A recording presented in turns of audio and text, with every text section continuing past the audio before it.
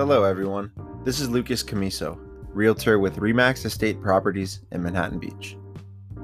Repurpose Podcast is designed to increase your confidence when navigating through the ever-changing real estate market.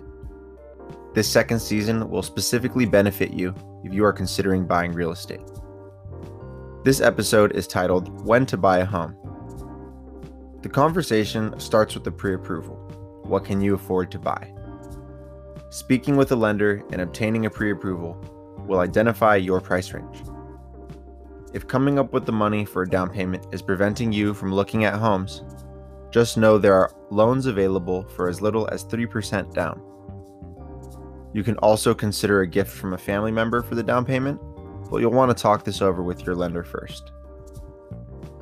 Once you're qualified, the next step is determining your time frame and becoming familiar with the market conditions in the area you want to live. So let's talk about the differences between a buyer's market and a seller's market. A seller's market is when there is greater demand than supply of homes available. Typically during the summer months, people relocate for jobs, change school districts for their kids, and downsize. The result of more buyers in the marketplace is increased chance of multiple offer scenarios, which often leads to properties selling for more than the listed price. In comparison, a buyer's market is when there's lesser demand than the supply of homes available. During the fall months and holiday season, less buyers are looking for properties, so homes may sit on the market, and there's usually less competition when submitting offers. Note, these are just general concepts. Neighborhoods and sub-areas have some specific market characteristics, but properties are bought and sold daily. When talking about the current situation of interest rates, something you might want to consider taking advantage of. For example, a 30-year fixed-rate mortgage from Wells Fargo is currently 2.75%.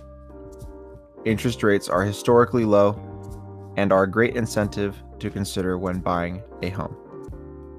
I've had folks ask me, well, what if the interest rate goes lower? Why don't I just wait? A borrower has the ability to refinance the mortgage, thus lowering the interest rate, so you're not necessarily stuck at the initial interest rate. Do keep in mind that the process of refinancing does cost money. Now, addressing COVID, due to the pandemic, there's been modifications on how to conduct showings, inspections, and other parts of the transaction. Only one group may be present at a time, and all must wear appropriate protective gear. Though there may be less buyers out due to COVID, summer has shown that there is still competition for listings that are priced right in the beach cities and across Los Angeles. If you're looking for a specific type of property or need help with going through the pre-approval process, I'm here to help you.